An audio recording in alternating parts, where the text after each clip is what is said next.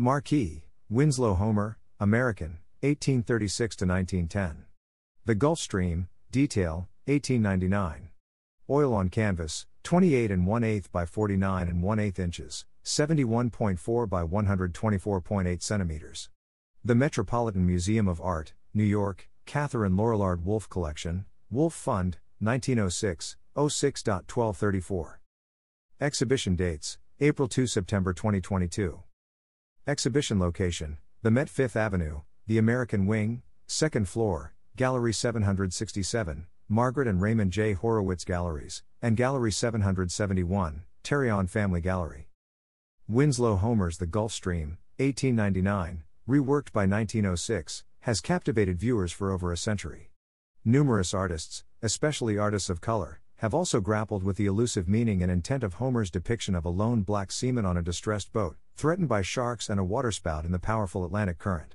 In conjunction with the Met's major exhibition Winslow Homer, Crosscurrents, which features the Gulf Stream as its centerpiece, the museum's American Wing is presenting responses from 4 contemporary artists to the painting and other Caribbean works by Homer, as well as to Emanuel Lewitz's Washington Crossing the Delaware, 1851, another canonic picture in the museum's collection. Featuring loaned works by Elizabeth Colomba, Hugh Hayden, Kerry James Marshall, and Kara Walker, the presentation is on view in Galleries 767, where the Gulf Stream is normally displayed, and 771 from April 2 to late September 2022. In Gallery 767, Kerry James Marshall, born 1955, is represented by 5 works on paper studies for his painting Gulf Stream, 2003, a reimagining of Homer's canvas. Part of his career-long practice of reconceiving historical works from a contemporary black perspective, Marshall's image transforms Homer's dramatic composition, with its uncertain outcome, into what has been termed an allegory of liberation, rejecting black trauma for black joy.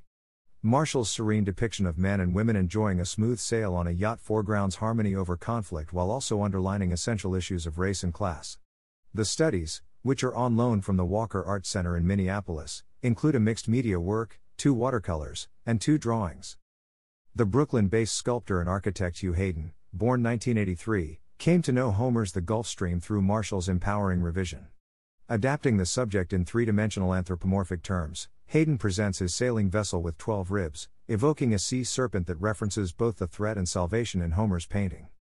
The final work in Gallery 767, a monumental diptych by Kara Walker, born 1969, titled The Crossing, 2017, offers an inventive response to both Homer's The Gulf Stream and Lewitz's Washington Crossing the Delaware by addressing the realities of a precarious ship of state.